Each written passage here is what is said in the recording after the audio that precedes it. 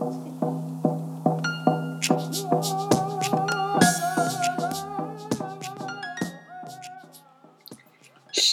and hello everyone. It is Nat back here on the pod. I know it's been a little bit, but we're back. It's been a crazy couple of months. I'm getting settled into a new job back here in Oregon at Linfield College. Check it out if you haven't. We're doing some really cool things in our sport management program, and I'm really looking forward to getting involved with the Native community out here in Oregon. That said, some really cool stuff still going on back home in my home community of Cherokee. I'll be sure to keep you guys updated as that stuff progresses. But I wanted to get right into the pod.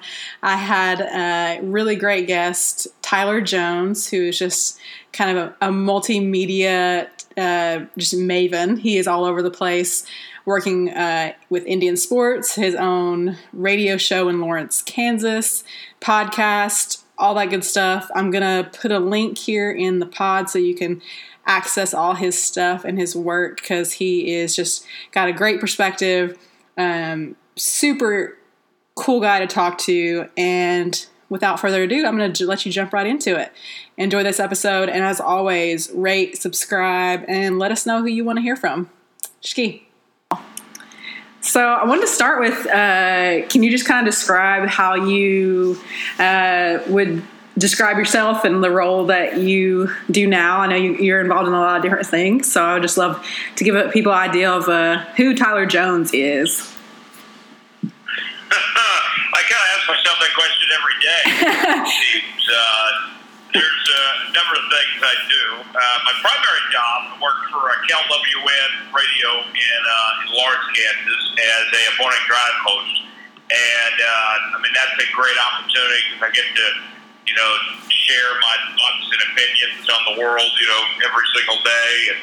And get to cover, the University of Kansas, the Kansas City Chiefs, and Royals, Sporting KC, and NASCAR Kansas Speedway, and several different things. So that's what I do each and every weekday morning, and then do another show on Saturdays as well. Yeah. Do that 6 days a week. That's awesome. Then also work part-time for IndianSports.com, covering Native athletes as a contributor, and get the chance to profile different Native American sports athletes around the country, and get a chance to chat with them and just give them attention, let people in Indian country know who they are and what they're doing. And then besides that, I also do a weekly podcast, the Jones Report, each and every week, where we're talking about sports within our area and having a different guest on from somewhere each and every week, whether it be local or national or broadcaster or an athlete of some sorts. It's always fun to do that. And then on top of that, I also do play-by-play for high school football. Do that my goodness. Every Friday night as well. So I guess my question should have been, what don't you do? Right, yeah. There's some weeks where I work 7 days in a week. I did last week where I had 6 days of shows, and then the Chiefs played on Sundays, so that's right. 7 days right there. So wow. It's crazy, but I love what I do, so it's not work to me. Yeah. My mom, she's always concerned, like, man, I hope you don't wear yourself out too much. And I'm like, well, the difference between me and somebody else that's working 6 or 7 days a week is that I enjoy what I do. I would be watching sports at home anyway. Might as well just be there and get paid to be there. Absolutely. So it's a pleasure. That's awesome. That's so great. Yeah, I love how you're involved in just so much, and you have your own podcast, so I have to plug that for sure. That's great. But what about growing up? What was your kind of, obviously you're super into sports. Did you play sports? What was your kind of introduction to sports growing up? Yeah, I played sports growing up. I wasn't the best athlete by any means, but I always enjoyed talking about sports. And so by the time I realized that, I wasn't going to be moving up in the sports world per se, I knew that I could still be involved by talking about it. So my first paid gig, actually, in sports broadcasting was when I was 16 years old.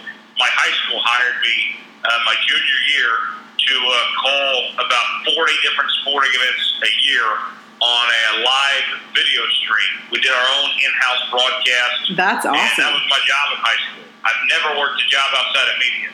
I've had all sorts of opportunities doing these things ever since, back then. And so that's kind of my way into it. I've always been, primarily, above anything else, a big college football fan. Being from Oklahoma, football's king, and we don't have an NFL team. Yeah. And so, I grew up just loving college football, and I still do to this day. But, I love it all. From, the National Football League is really, I always was an NFL fan, but not like I am now, covering the league. I've followed more closely than I ever have before. I've always been big into the NBA, college basketball, MLB, golf, NASCAR. Just all over the place. I would say that, if I didn't do what I was doing, I would still be watching sports around the clock all the time because I just enjoy it so much. It's a passion, but it's also an entertainment value as well. Yeah, absolutely. Has it ever kind of turned, I used to have a professor who would always say, don't follow or don't work for the team that you love because it'll ruin it for you. Have you ever had that experience where it kind of, maybe you saw something behind the scenes that maybe turned you off or had kind of changed your fandom in any way? Yeah, I've had those experiences before. I won't name names per se, but, when you get into the business anyway of covering things, you're supposed to be impartial and look at things objectively. So, right.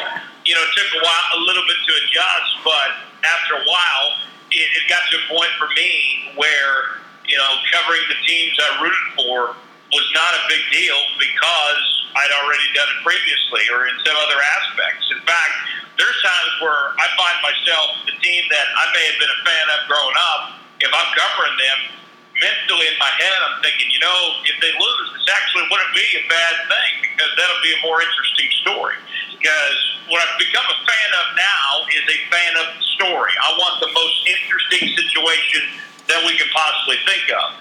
Sometimes that is a fight to break out during a game or, a suspension of some sort. Sometimes it's a feel-good story, whatever. That's what I cheer for more than anything else is the story and what's the best possible outcome for me, whether it's, getting to go on a road trip of some sorts or whatever. That's what I find myself rooting for is the best story to come out of a situation. Yeah, absolutely. I totally 100% agree with you. And I think, and to add to that real quick, in the same aspect, when I make an opinion, on air or something, yes, I'm going to give my most honest opinion possible, but my job, first and foremost, is to be interesting. It's, if I make a prediction on a sporting event and I'm wrong, that's not the end of the world. That's not reporting. That's a totally different thing. Yeah. If I'm wrong on a prediction, that's okay. I'm paid to be interesting, not right all the time. You got to find that aspect of entertaining. I try to do two things every day. I want to entertain and I want to inform. And if I've done those two things, it's been a successful day in the office.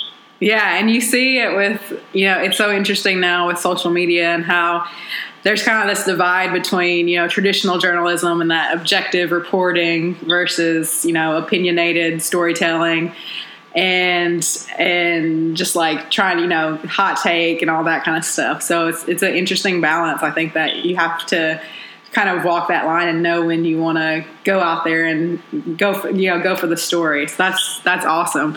So you grew up in Oklahoma, right? Did you grow up in a native community? What was that like? I did not. As I tell most folks, I was raised white. I was not around it much at all. My parents were, my mom, she's native, but she didn't really know her biological dad, who she got her native ancestry from. Gotcha. And so that kind of distanced ourselves from that. Not by choice, she just wasn't raised around it. Absolutely. And so later on in life, my parents really encouraged my sister and I to really, dive into our heritage more and find out some things. My mom really just went on a search to find out more about her family history and her heritage and such later on in life.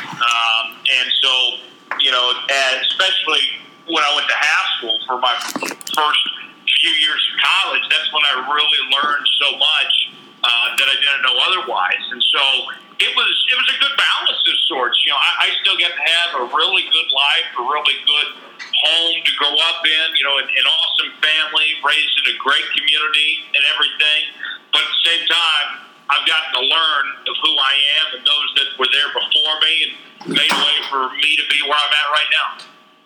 Yeah, absolutely. And I think that's the thing that often gets overlooked is that we don't really get to choose how we grow up in our traditions. We don't, especially your mom, not knowing her dad, and you don't get, it's not like she had a choice of like, oh, I'm going to live this way or not. It's up to us as adults, like how we want to identify and how we choose to, kind of walk that path. How did you decide to go to high school then? Well, I haven't told very many people this, but I was originally going to go to Oklahoma State. I had an opportunity to go there, and, a couple things just didn't really work out. It was an 11th hour decision, basically, to go to Haskell. And I'm so glad that I did, because I got so much more opportunities at Haskell than I ever would have at Oklahoma State. And I didn't know it at the time. Yeah. And I'm so glad that I did.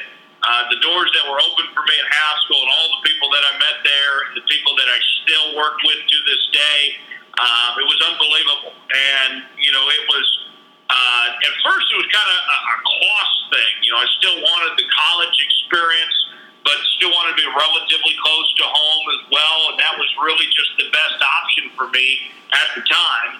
And I'm glad that it worked out the way that it did, because it was just one of those things that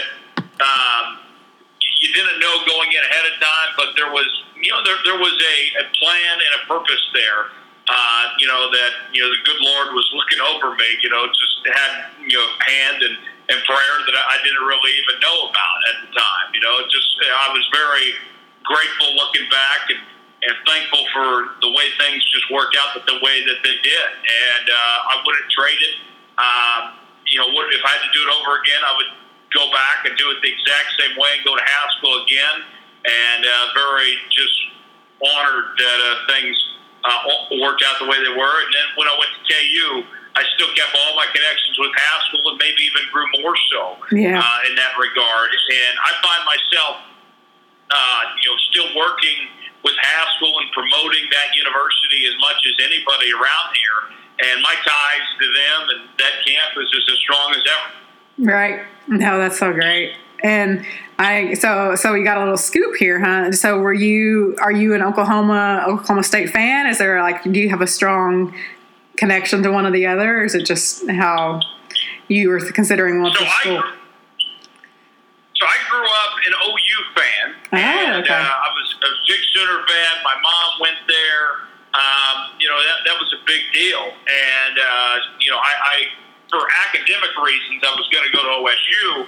And, that just didn't, there was some stuff that didn't work out, some things behind the scenes and such. And so that's how that I ended up at Haskell. But, it would have been hard, actually, looking back, to put on that orange after all those years of rooting on OU and everything and being an OU fan growing up. But now that, those years are so far behind, as I mentioned, I'm objective and impartial now. The thing I do root for, though, if I were to have a rooting interest of some sorts, from going to Kansas, from covering the Big 12 at large, and that university and those Big 12 schools, I do want to see Big 12 schools succeed. I'll say that much. Yeah. That's good for our bottom line, and that's good for KU. It's good for OU. It's good for OSU. Everybody involved. If the Big 12 as a whole is doing good, even Texas. And that would have pained me to say a few years ago, seeing Texas do well. But at the end of the day, if any of those 10 teams are winning, that's good news for everybody else. Absolutely, yeah. It's so funny. You can always rock some orange. I'm Tennessee. We're all about the orange. You don't have to worry about that. I I got family from Tennessee, and some of them are diehard Tennessee fans, but basically the way that football program has been going as of late, it'd be kind of hard to jump on that train right now. I mean, we deal with enough bad football in Lawrence. I don't know if I can handle 7 Knoxville as well. Yeah, we'll just skip right over that for now. It's hard. It's hard to be a diehard fan right now. Is all I have to say. But so, what was that like going to Haskell? And I can't even imagine being surrounded by just Native people, Native athletes. And I'm guessing you got involved with covering them there in Haskell. What was there anything that stood out to you as far as Native athletes in particular? It was certainly a culture shock. It was not what I had prepared for by any means. I had expected that I would just go to Haskell and it would be like pretty much any other school, that there wasn't going to be a difference of some sorts. But in actuality, there was a sense of community there that I had not anticipated, that everybody is watching everything you do at any time. Good or bad, all eyes are on you, and people know each other in some way, shape, or form, and everybody there, somebody's got a connection to Indian country all across the world, and it's a pretty unique thing. And, going there, I learned so much from the people around me and, these Native athletes. It's so interesting because it's such a wide mesh. You have some Native athletes that really want to open up, that really want to get word out about what they're doing and where they come from and such. Then others, this might be their first time off the reservation being at Haskell. This is a whole new deal for them. That they're not used to this. That not only are they trying to play a sport and such, but now you're going to tell them you're going to live in Lawrence, Kansas, just about 45 minutes outside of Kansas City. You're going to play basketball in front of decent crowds, actually, for an NAIA school, and you got all these people around them. It's a big shock for them, so they're adjusting accordingly themselves. And so you have to step back a bit and look, into their shoes, into their eyes for a second, and just kind of relate to them and where they come from and such. So it's very different in that regard compared to if you're covering, any other school of some sort. So I can go down the road to KU, and 12 of their players might all be from big cities across the U.S. and they've been profiled their entire high school careers. Yeah, they're watch them closely and such. They're used to that. They're media trained. Yeah, exactly. Some of these kids that go to Haskell, or maybe even D1 kids that come from reservations and such, it's a culture shock. It's a big difference, and there's an adjustment period for them to go through. And so you have to consider that and take that into account when you're discussing things with them. That there's this sense of, and it's not just in Native communities. This happens around the country now. Is that people have this idea that the media is the enemy of some sorts. That the media is bad. Yeah. And in sports, I find it really odd. News is one thing, but sports in particular. We're here to just do a job. We're not here to try to get in your way of doing your job or here to expose you of some sorts. Are there a couple bad apples in our industry? Of course. Absolutely. There is in every industry. Absolutely, but for the most part, we're here just to do a job and just deliver a message and tell a story of some sorts.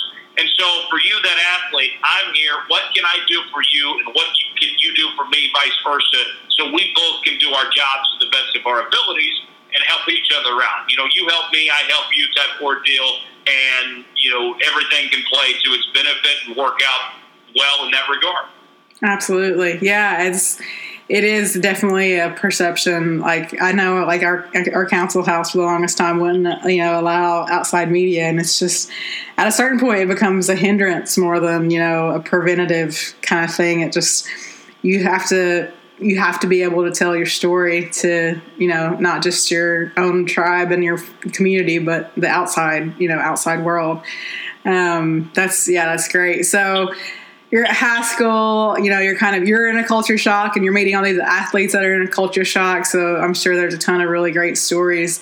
How did you, like, did you always know sports journalism was like your kind of what you wanted to do? Did you have any times where you're like, well, maybe I want to do like be a doctor or, anything like that? From when I was in high school on, that's pretty much when I decided that I wanted to go into sports media in some way, shape, or form. Before that, I thought I was going to go into the Navy and be a JAG officer. But then when I realized that, Navy work is a little difficult, it's kind of hard to get into Annapolis.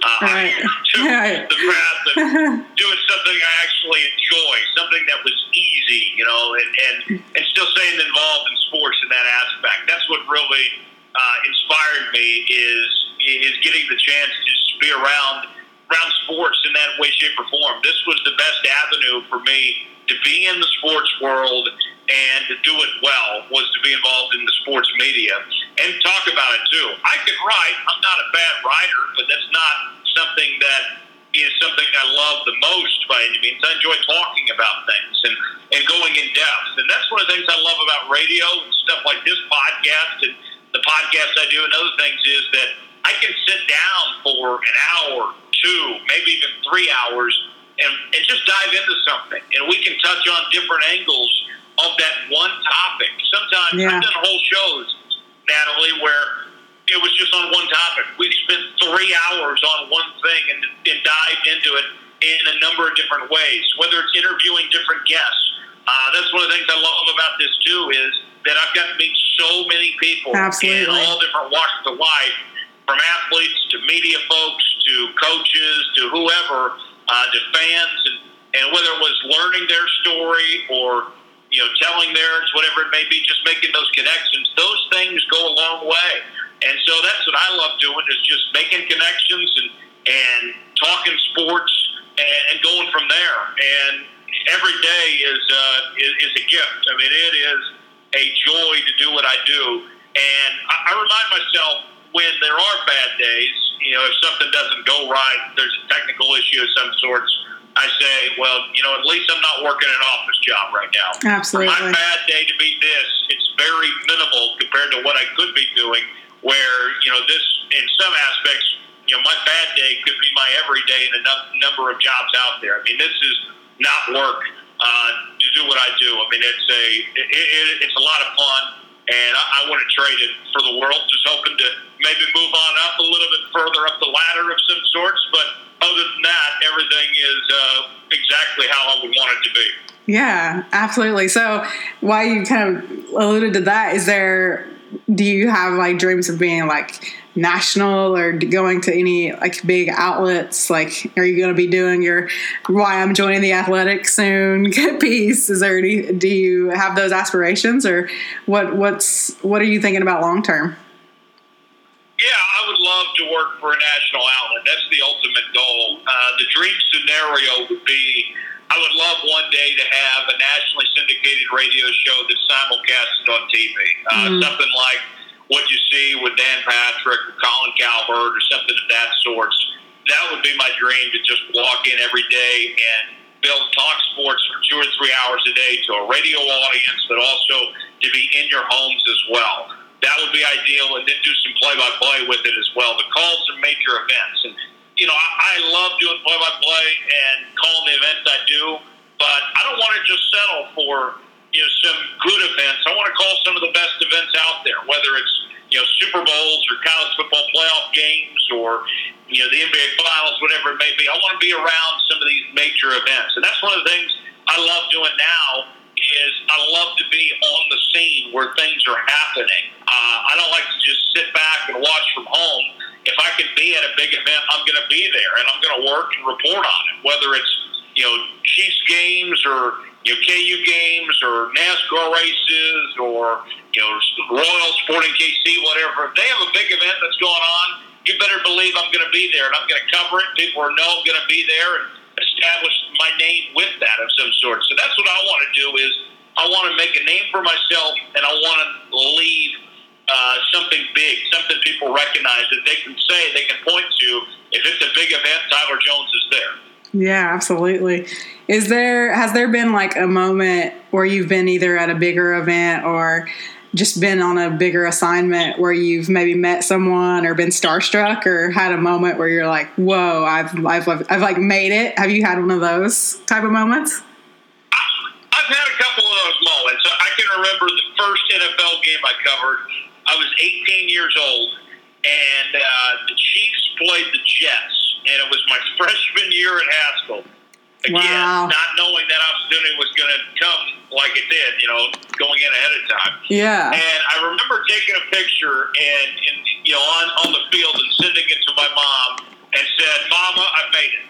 Yes. That was a big day.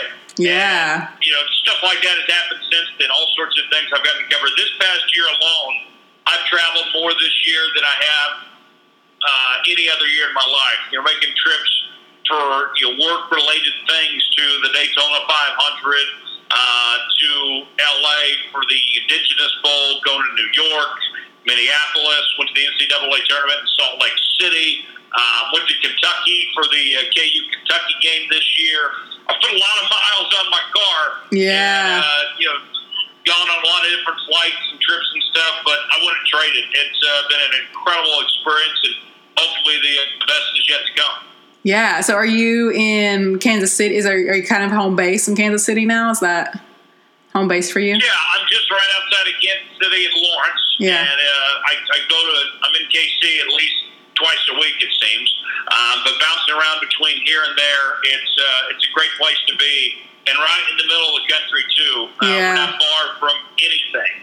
And there's a lot happening in this area alone. Yeah. And the people are just so incredible. They're such great sports fans to begin with. It certainly helps. One of the things I enjoy about this market, Nat, is that the people are passionate. There's some places you go around the country, it would be hard to do a talk radio show if no one cares about sports.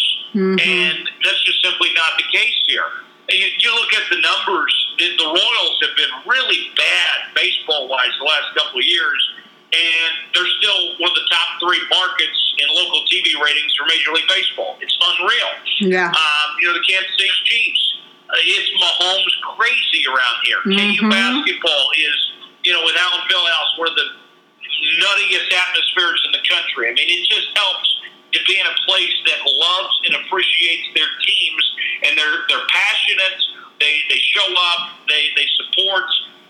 If you're good, it doesn't matter what it is. People are going to care about it. Sporting KC had even a down year this year, and yet their attendance was incredible. The U.S. Women's National Team had some incredible watch parties at the Kansas City Power and Light District this past year, and I firmly believe that Kansas City is going to get a couple World Cup games in 2026 because of how much support they've shown for soccer and making themselves the soccer capital of the U.S. I mean, it's just a great sports area all around. It doesn't even matter what the sport is. People care and they're passionate about it, and it's really neat to be a part. Yeah, that's so awesome. I love you. I can hear the excitement in your voice, and it just gets me pumped. I'm like, I'm ready to come out for a game. Do you have any concerns? I'm so fascinated by like the media landscape and where things are going. And obviously podcasting is huge now. Do you have any like concerns as far as like, maybe the kind of talk radio kind of thing being phased out, or how do you kind of stay on top of that kind of stuff? Are you kind of, I know I'm always reading, the latest on, Facebook and all the streaming stuff. But is that something you kind of keep top of mind? Absolutely. You have to stay ahead of the curve when there's a new social media platform that pops up. I try to get on it as quickly as possible. And I'm not necessarily posting right away. I might want to see how it works and learn to utilize it first.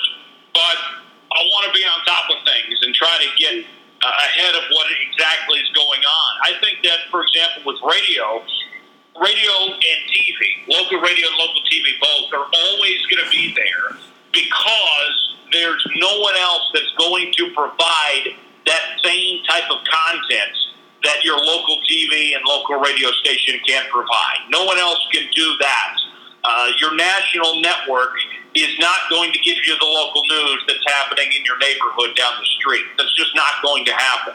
Yeah. So that's good in itself. Absolutely. There could be a reduction in the number of jobs there is, but there always will be there.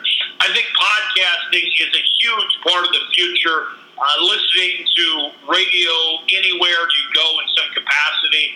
I don't know if we're going to be listening to AM radio 10 years from now. Right. I don't even listen to AM radio that often. My station actually just launched an FM simulcast within the last year or two, and I can't remember the last time I listened to our station on the AM dial, to be honest. Right. I don't know how much longer AM radio is going to last, but radio will be around in some shape or form in the future, whether it's exclusively on FM or whether it's online of some sorts. In some way, shape, or form, your local radio station will be around. Yeah. What we have to continue to do is just jump out ahead on these things. Be willing to be flexible and try new things. And I know that it's hard for some of these businesses, especially now in this day and age when media is more and more owned by corporations instead of local companies. They're afraid to take risks. And we have to be willing to take risks and try new things to see if they work. And if they don't, so be it. You move on and you try to go back to do things the old way or do something different. I think that the moment that we get settled and stagnant, we fall behind to somebody that's doing things in another way, some shape or form. So I'm always looking at, what can I do better at my job? Yeah. And what can I do to help other people improve in theirs too? What can we do as a collective unit to go forward in the right direction? And that's what I'm looking to improve and always open to new ideas. One of the things that I look at, Nat, is think about the case for precedent. There's a lot of people out there that love precedent. And it always drives me crazy because the idea with precedent is that you continue to do something because you've always done it. Yeah. And every time I hear that, I'm like, well, who's to say that you were doing it the right way all that time? Sports is kind of famous for that too. It might be right. Yeah. That might be the precedent you've been doing, but it doesn't mean you were doing it right all that time. Who's to say that there wasn't room for improvement or that it was wrong the entire way? We have to be willing to grow and stretch ourselves and try something new to see if there's a better way of doing things. In this wave of technology and such, there's going to be new options out there. There's going to be more competition.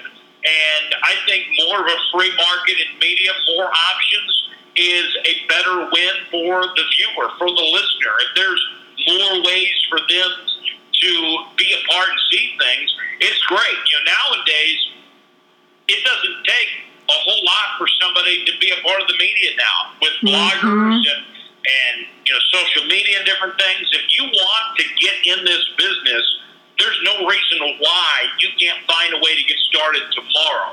And I know that the old curmudgeons, hate that type of thing, but realistically, it's great that you don't have to wait on somebody else to give you an internship of some sorts.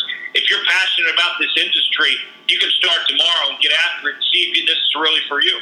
Yeah, absolutely. 100%. Yeah. I was just thinking they let me go on behalf of Indian Sports to the Cal North Texas game. And, it's just wild how you get that, you can get that access and you can be right there on the field. And it really is. It's a world open to everyone. And it's an interesting time, I think, to be in media and sports media, and especially with the kind of juxtaposition with politics and all the other issues that are kind of going on in our worlds. And it's not for everybody either. Right. I mean, it really isn't. You look at some of these people, most folks that graduate with a journalism or communications degree, within 2 years, they're either out of the business altogether or they're going to be in it for another 20 years. I mean, that's what this comes down to is you either are going to love this thing or you're going to hate this thing, and you're going to learn pretty quickly one way or the other if this business is for you. And the sooner that you get involved and try doing stuff, whether it's just a blog or start getting out and covering events, whatever it is, the sooner that you can find that answer and really see if this is what you want to do or not. Absolutely, for sure. So so a little belated Happy Indigenous Peoples Day to you as well. Yesterday, yes, you too. Was a you fun. had a great blog, by the way, that I shared with my buddy Steve Weiss from the NFL Network, and I could not just believe how detailed it was in your personal story. If people have not read this, I highly recommend. I retweeted it in my Twitter too. You did a great job with that. I hope more people read it too, because it's well worth it. Oh, thank you. No, it's been on my mind for. I mean, it's been a constant issue. I've growing up going to a Native high school with a Native mascot, and when we were asked if we should get rid of our own mascot, and then just throughout life, just my whole learning and my perspective really changing on things. I wonder with you, especially covering the Chiefs, what has kind of been your relationship with that issue? Yeah, it's a great question, and I think it all comes down to how you respect and honor those around you. The folks that are apart, per se. The thing with Washington that I think has really drove people the wrong way, and I'd be curious what you think about this, Nat, is that there's been nothing in their regard that has been, hey, we want to educate ourselves and do what's right, that we want to go about this and promote Native Americans in a positive light, put themselves out there. It hasn't been that way at all. With the Chiefs, are they perfect? Absolutely not. I wish the Tomahawk Chalk would end tomorrow. Right. I really do.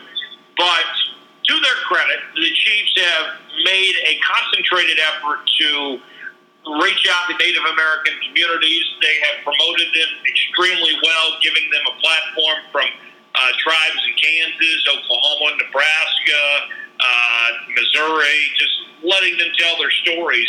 And, they've discouraged fans from wearing headdresses and stuff like that. The Chiefs' name isn't even about Indians. Their first owner had a nickname, Chief, and it's a generic term. So they're doing a better job. There's progress being shown.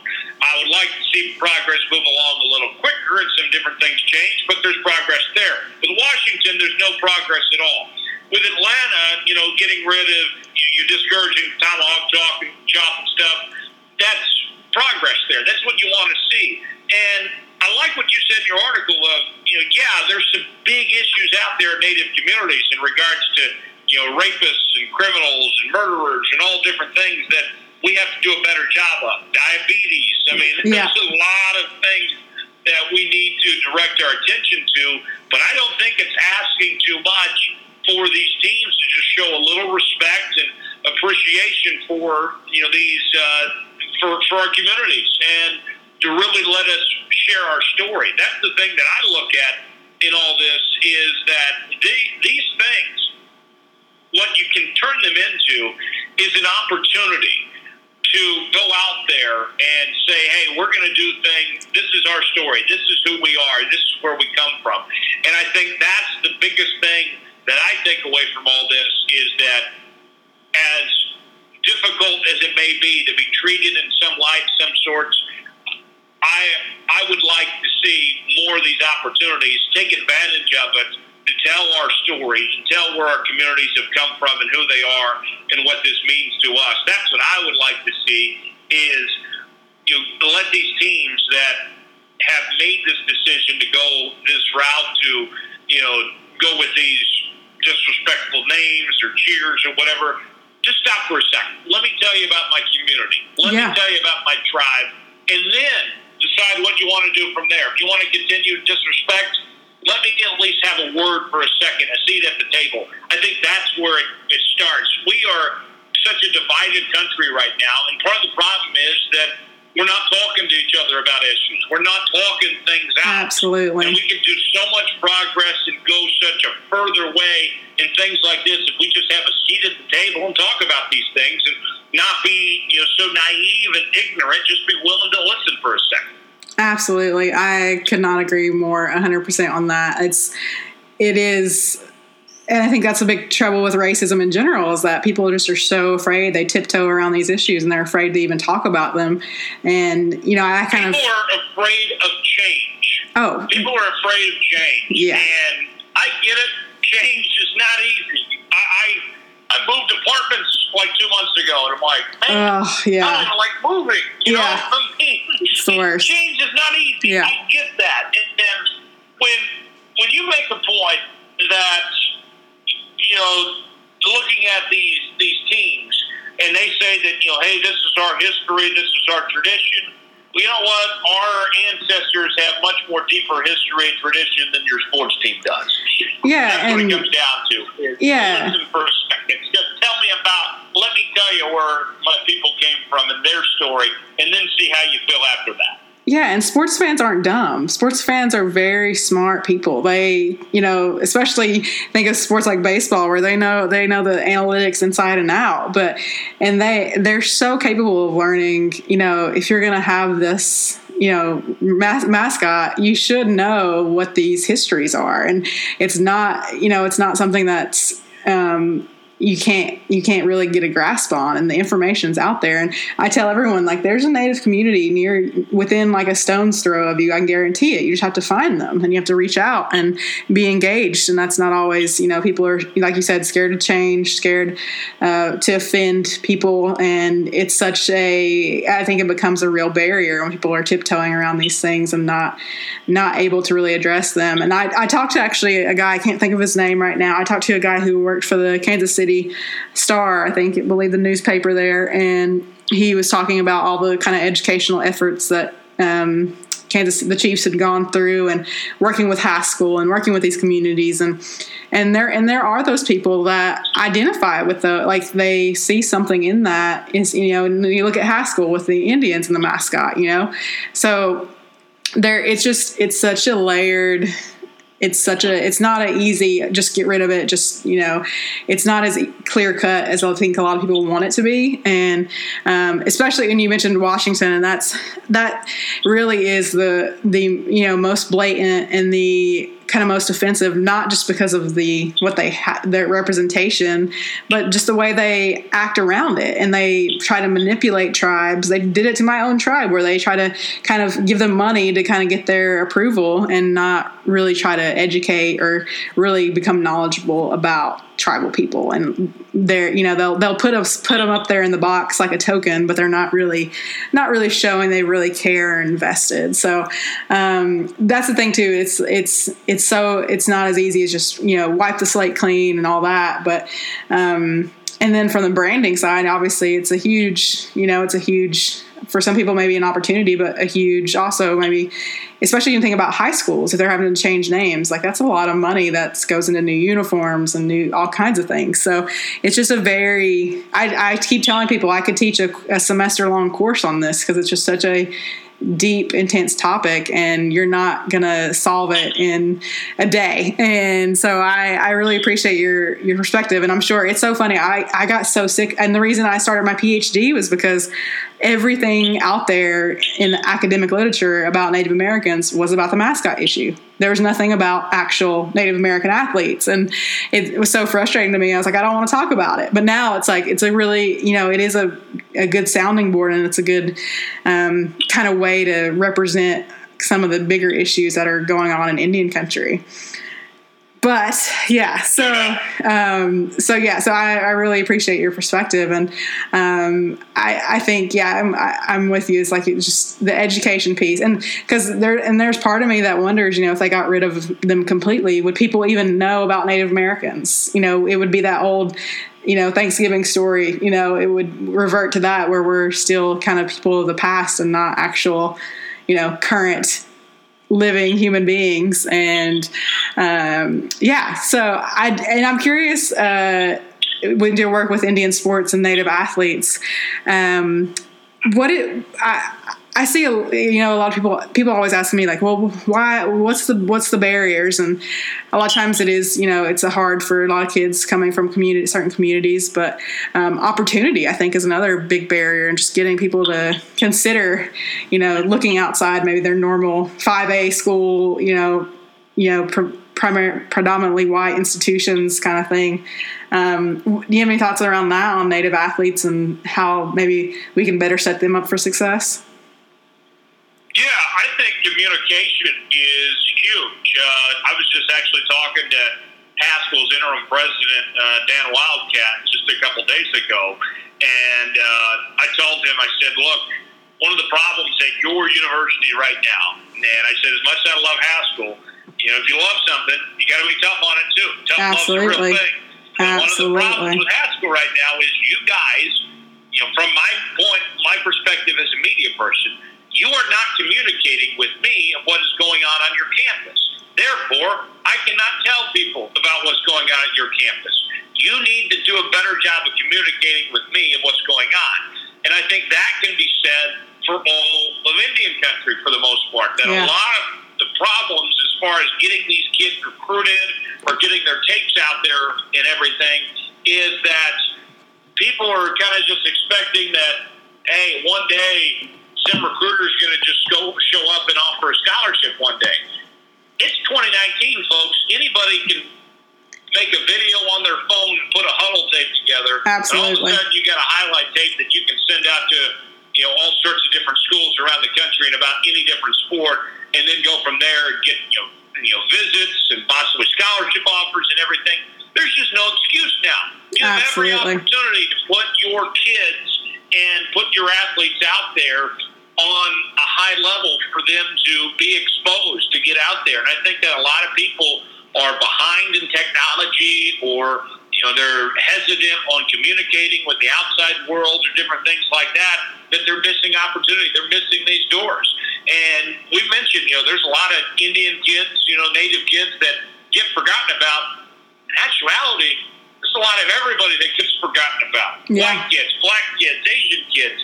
There's not enough recruiters just to go around offering scholarships. There's a lot of kids that just get overlooked in general. Absolutely. And so there's got to be a better job, in these Native communities of, hey, what can we do? Can we use Indian sports? Can we use some of these different outlets to get my kid's name out there and show what they're capable of, what they can do? One of the things I loved this past year that I did was the Indigenous Bowl, the Native American All-Star Football Game. Great event, had all sorts of people come out. It got some national attention. They had a highlight on Sports Center and everything. Yeah. I mean, it was a cool deal. And the issue I had, though, was the game was an all-star game of seniors.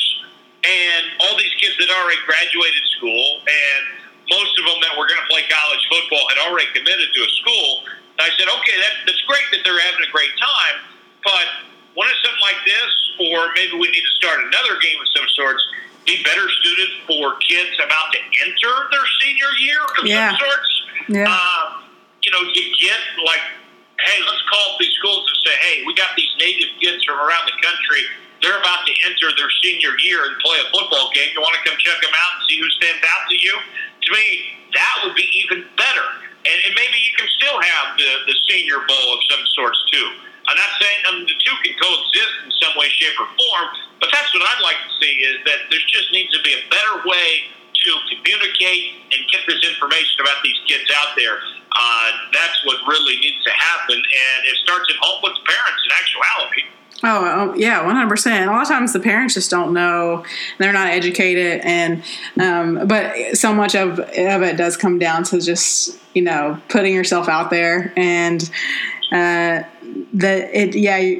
just hit on so many good points. And I always feel like Indian country is about 10 years behind everywhere else. So as far as just like technology and things like that. And we're running on Indian time. Exactly. So there is definitely a lot. And but yeah, I'm still encouraged, and I think you are too, of course, that, that there's a lot of good to come and there's a lot of opportunity out there. So before I let you go, do you want to just tell me, maybe, do you have like a favorite Native athlete?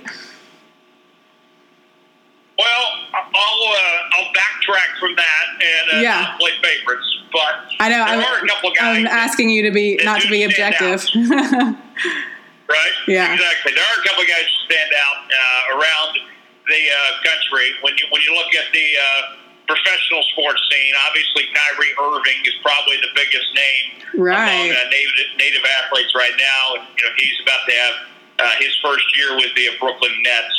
Yeah, you want to talk about old timers? Brett Favre is part of the Mississippi Choctaw tribe. Yeah. He might be the biggest native athlete of all time when you think of terms-wise. But those names on the pro sports side, Keenan Allen of the Chargers would be another one of those. One guy that we have here for the Chiefs that kind of goes under the radar, James Winchester. He's the Chiefs' long snapper. He played football at OU. And he is native, and James, I would consider a friend. I've gotten to know him the last few years, and James has got an incredible story. His dad played football at OU, and he carried on that legacy with the Chiefs. And a couple of years ago, his dad was working for Southwest Airlines in Oklahoma City, and there was a shooting in the Oklahoma City airport, and his dad got shot and died. Mm-hmm. And James went on to still play the very next week. And as a long snapper, you're not going to make too many headlines. Right. That week, he had a fumble recovery and basically fueled the Chiefs' win. It totally changed things for the Chiefs that day with his fumble recovery that he was able to pick up. So after a terrible week, probably the worst week of his life, he helped. Right. It was a big part of rallying his team to victory. So that was so cool to see such James a great to have story. that moment like that. Yeah, just incredible. And some of these others, when I think about the college and guy you saw, Mason Fine, he is an incredible athlete. He's going to have a shot at the National Football League.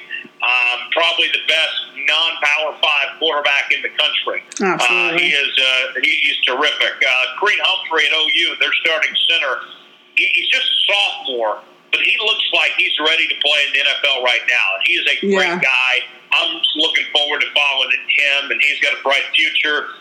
One kid that stands out to me just right here within our own backyard, Gavin Potter. He's a true freshman at the University of Kansas, and he actually went to my high school in Broken Arrow, Oklahoma, believe it or not. Wow. And he doesn't get to talk much to the media because they don't let the freshmen talk. Right. But this guy is going to be a star player, and he's part of the Creek Nation of Oklahoma. And he's got a lot of charisma, a lot of swagger to him. He's one going to be watched out for a long time. But those are some of the names that come up to my head. When I think of guys in the past, Bronson Koenig was another big one that all of Indian country just loved. He had a big shot in the NCAA tournament a couple of years back, went to back-to-back Final Fours. Bronson was great. The Schimmel sisters, of course, attracted a lot of attention over the years for what they did, at the college level at Louisville, and then, of course, going to the WNBA after that. So those are kind of the names that come to mind, but there's been so many over the years. I went to the College World Series this year, and we got to cover a kid named Jordan Brewer. Yeah. Who played for the University of Michigan, was Big Ten Player of the Year. Yeah. And picked up by the Houston Astros. I think he's going to make it in the majors and be a very good player. Humble as can be, very talented kid, and got a bright future. There's a lot of stars out there, and one of the things that talking to our readers and such, and listeners in Indian sports, is that they always tell me that I get this a lot. Is that what you guys are doing by profiling these athletes? My kid can be inspired to know that somebody that looks like them can make it at that level. That somebody that is from their background has a chance to get out of here and make it big and have the opportunity to have their college paid for, or go make money in professional sports, or have those opportunities that they can do that. That's an inspirational story to them that makes them believe that they can do what they're capable of doing. That it's not impossible to reach those goals and reach those limits. That they're capable of doing that anywhere they come from. And so the fact that we can provide those stories and that message to those families, that they can have a guy to look up to or gal to look up to, that's what it's all about. That makes it totally worth it of what we do. Absolutely. Representation is so huge. And the future is so bright for, I think, all the Native athletes kind of coming up now. I think there's a platform and there's outlets for them, and we're just waiting to tell our stories, you know? So Tyler, before you go, let us know where we can follow you on Twitter. What's your handle and all that good stuff? Well, I'm on Facebook, Twitter, Instagram, all at Tyler Jones Live. Give me a follow, and I'd love to hear from you and connect there. And talking sports all the time, anywhere, anytime. Yeah. And definitely love being ahead on social media and just connecting with folks. My podcast comes out once a week. It's called The Jones Report. And, yes, we have a focus on things here in the Midwest, but we talk national sports things as well, so you should definitely be entertained. We definitely don't take ourselves too seriously on the podcast every week. So awesome. If you subscribe, it'd be greatly appreciated. iTunes, SoundCloud, Google Play, wherever your podcast provider is. Certainly appreciate that. And then I'm on the radio in Lawrence 6 days a week on KLWN, and certainly love doing that every weekday morning. And, of course, contributing to IndianSports.com as well. So a lot going on. Certainly stay busy, but it's a pleasure and great to talk to you now. I know you're doing some incredible things with your going through your doctorate and the stuff that you're doing and writing some incredible pieces in this podcast and such. You got a bright future, and certainly people need to take notice. That like I mentioned earlier, that article you wrote this week was very eye-opening and fantastic, and I hope more people get to see your work for the stuff you got for years to come. Yeah, thank you so much. And hey, I hope we can meet up at an event or collaborate on some stuff, more things in the future, more podcasts, and all kinds of stuff down the road for sure. Absolutely, no question about that. And I think that this type of stuff, anytime that we all can get together, it only makes us better, only makes us grow more for these type of ordeals. And so these opportunities certainly can't pass up on because we all benefit from these type of ordeals. Absolutely. Absolutely. Well, hopefully we can send some followers and listeners your way. And I'll talk to you soon, Tyler. Appreciate it. Okay. Thanks.